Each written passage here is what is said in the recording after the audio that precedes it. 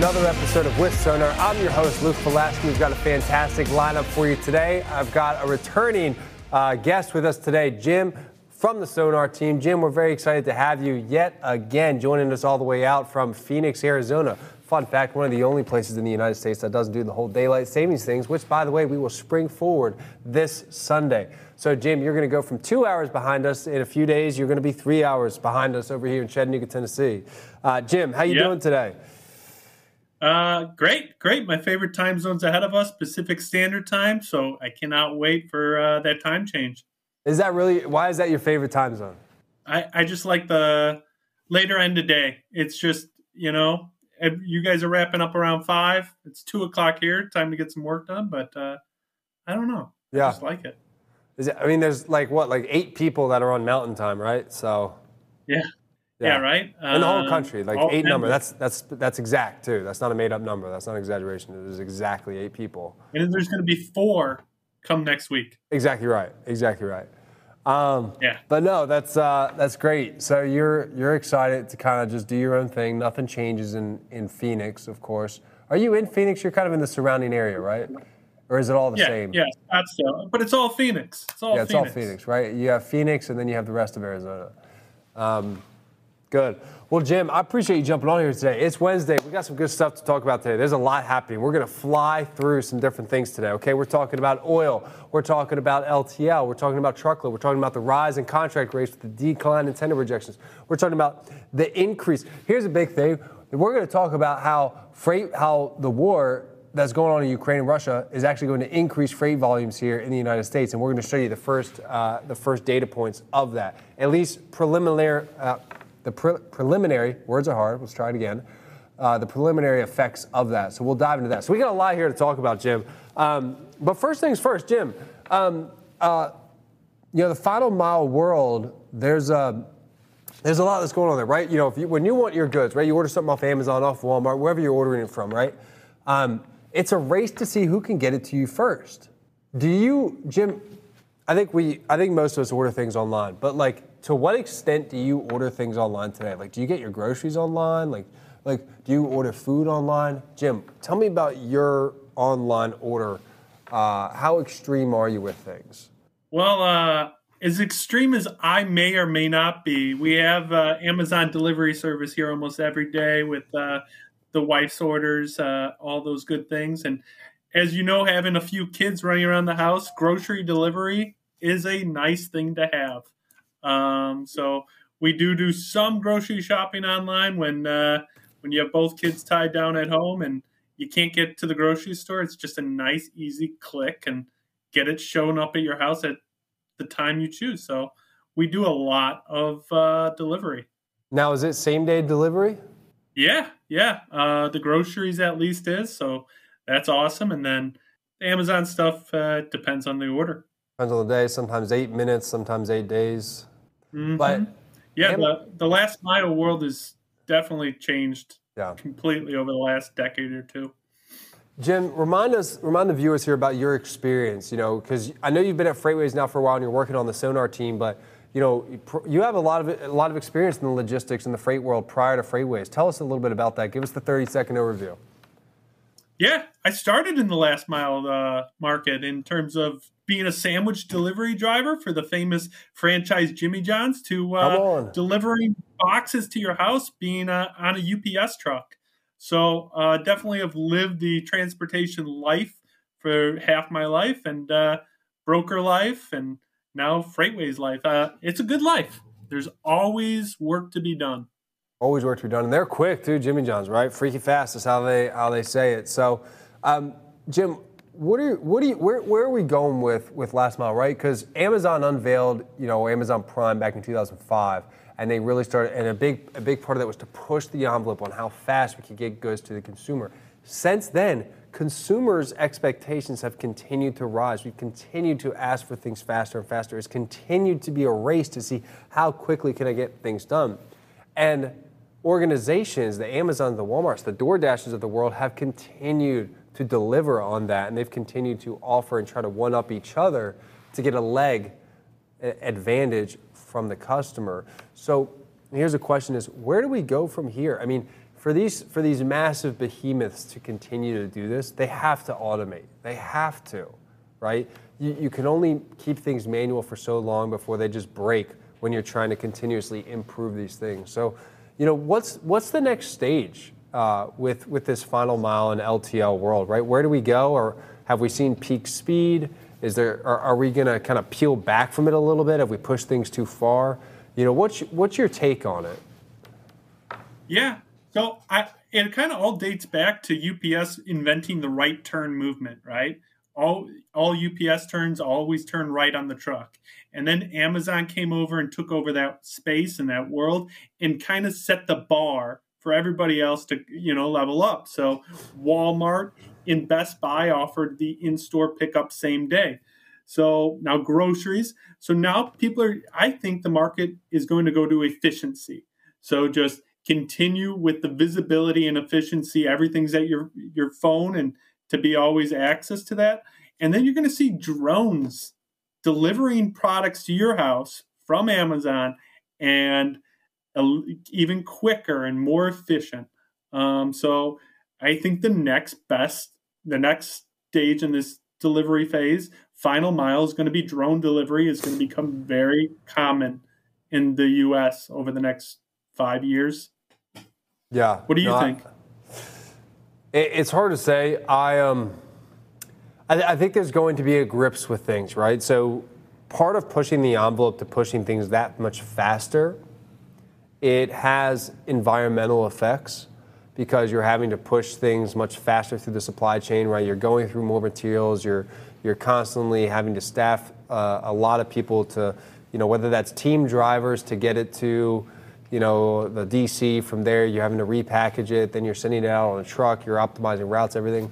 So I think on one side of the equation, especially from the packaging side, there's the environmentalist will kind of say, hey, pushing the envelope that quickly may not be the most environmentally friendly.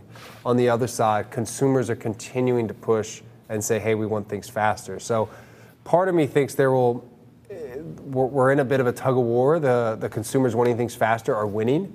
And I think it'll be interesting to see where that continues, especially as consumers start to become a little more environmentally conscious. So I don't know where we go from here.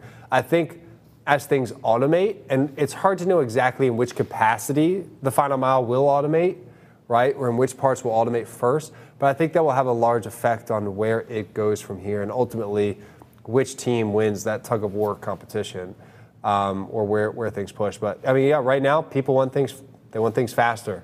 Right? They want them better, yeah. And faster, better, cheaper is the name of the game right now, and that is winning on all accounts. So maybe they'll come. We're seeing a lot of folks automate. You're starting to see even there's these robot drivers in really populated cities. It's kind of like a little a box on cars. Robots. It actually drives on the sidewalk, and people can come down from their apartments and pick things up, almost like a moving PO box, if you will. So there's people experimenting with all different types of it. Distribution centers are getting closer to cities, right? Fulfillment centers are getting closer. Maybe we'll have a form of micro fulfillment centers within cities, again, to speed up that process even further. Time will tell exactly where it goes. But as of right now, I'm definitely leaning on the side of faster is going to win, at least in the time being. In terms of where it peaks out, I think that's time will tell. But eventually, I think the environmentalists will start to tug a little bit harder. But we'll see exactly where it lands. On the other side here, Jim, there's a lot happening in the global supply chain, right? Russia-Ukraine is a big one, right? We've already seen a lot of changes there in the market between oil prices, right, and how it's affecting gas, and we'll get to that in a little bit. But there's a big piece of, I think, here domestically that we're focusing on as companies start to, as bids from shippers start to go into effect. We're starting to see, I think, tender rejections fall with those higher rates.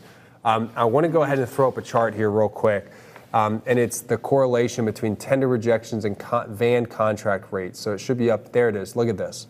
So Jim, blue line there is van contract rate per miles. For those watching, I believe it's right about $4.89 a mile, I believe is what that is. My eyes aren't what they used to be. Getting old with kids. $3.89. 289, excuse me. Golly. 289. 289 a mile. For those watching, that's line haul, does not include fuel surcharge. So if it looks a little bit low, that would be why. But, I mean, either way, the direction is up and to the right. It's over the last year as of just a couple days ago. Again, contract rate specifically, no spot data in that. The green line there are tender rejections, so the rate or the percentage that carriers are rejecting their contracted freight. Look at that. Over the last year, that line has just plummeted. We went from almost 28%, it's high over the last year, to now we're at 17.5%. So a full 10-point reduction. But contract rates, you've had to pay for it. Jim, I'm curious here, right? If you're a shipper, what do you make of this? Do you just have to say, well, if I'm going to get my freight accepted, I just have to pay it and deal with it? Is 17% even enough? Should shippers be demanding higher acceptance with how high they're having to pay? I mean, where's the median? Where's the middle road here? Yeah. So as contracts kind of fall into play here over the next 3 months and become live contracts for the year or for the quarter, I think we're going to continue to see a drop in this tender rejection, but we're also going to see an increase on that contracted rate. And the new norm for $1.50 per mile, the new is going to be $3 per mile, but they have to be able to be competitive, and shippers have to be able to tell their organizations on where they're going to be transportation cost-wise so they can make decisions. So having contracted rates in play and having the acceptance rates be a high level is super important for any organization to run efficiently. Yeah. Do you think the question that I think we all want to know is, well, how high is the ceiling on these rates? Yeah. I don't think we know the answer to that, but I mean, at some point, tender rejections will never go to zero. We know that, but they will have to come down further. Eventually, shippers, again, goes back, right? It starts at the top of the funnel, right? If there's too many disruptions at the top of the funnel, it throws off the final mile, right? So there can't be too many disruptions. Shippers are paying for it to try to smooth out and guarantee some of that capacity. But, the question ultimately becomes is where's that middle road? Jim, you were also bringing up something else. We were looking at the other side of this, and that's just the van side, a market that's heated up, and van I think has been one that's really elevated during the pandemic, and it stayed high for so long. The market is beginning to adjust. Tender rejections are coming down. Rates have adjusted. Flatbed's a little bit different, right? Yeah, we've seen some different things in flatbed. What's your take on what's going on in the flatbed market? Capacity's tight. Yeah. So the flatbed market, what we're seeing is an increase in rejections in the flatbed market like none other. I don't know if we have that graph here. Yeah, we'll throw it up. But what's going on possibly is just the economy. And when building happens, when our construction spend continues to increase, you're just going to see rejections in the flatbed market. I really think flatbed rejections is a good indication of our economy, and it tells you where our economy could be at in a couple years' time, because all that building is happening now, and those projects are going to be complete in a couple of years. And as you can see in the blue line here, the rejections for the flatbed market were hovering at 10%, and they've jumped up to 42% as of this chart was released. Yeah. So that's just baffling. Over the last year, love to see it. Doing that much. Love to see it, but you also hate to see it. Depending on which side of the equation you're on, you love or hate to see it. My goodness, 42%. That is absolutely outrageous. The highest it's been. I think that green line hit its peak was towards the end of 2018 is what that is, or maybe it's beginning of 2018. So, because you got different years there on that spectrum. I mean, yeah, incredibly high. You mentioned construction spending, right? Let's throw up the next graph here, okay? This is perfect. I'm so glad you mentioned that. So flatbed, we know, is up to the right. Look at this right here, construction spending. Pulled it out of Sonar. This is how much is being spent on construction, right? And it's specifically for non-residential construction spending. So you're at 839 billion was spent last month. So that's a lot. That's a pretty penny. That's a pretty penny. I apologize. Not 839 billion. 883 billion. So numbers are hard.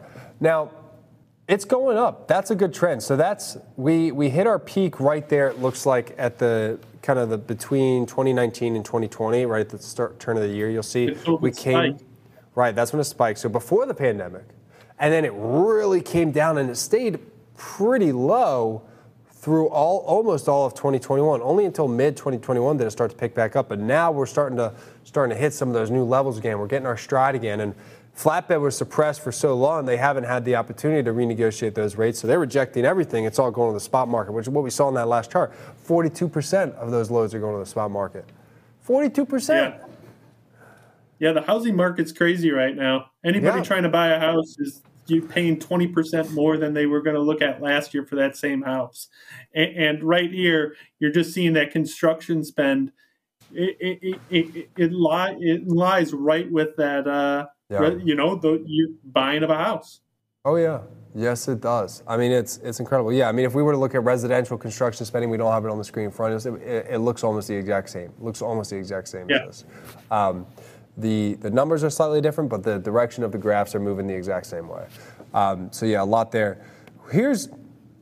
And going along with that, right, let's just keep the trend going. I told you we were going to move quick today. We're moving quick. We got a lot of good stuff. Hey, actually, before we do move quick, Jim, you're over in Phoenix. Last week we had James Jackson here on with Sonar, Texas guy. Texas forever, right? Mr. Football, high school football. It's religion down there.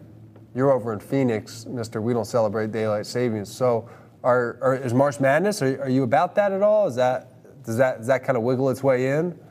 I like to watch the games. My team is the DePaul Blue Demons. We haven't been in the I don't know the last time they were in the NCAA tournament, but I just love the college basketball. Everybody plays their heart out. So, but craziness in the NFL yesterday. I don't know. I know you don't watch American football that much, but Aaron Rodgers going to get $200 million for the next 4 years, and Russell Wilson moving to Denver. Just like freight, a lot of movement in the NFL yesterday. A lot of movement.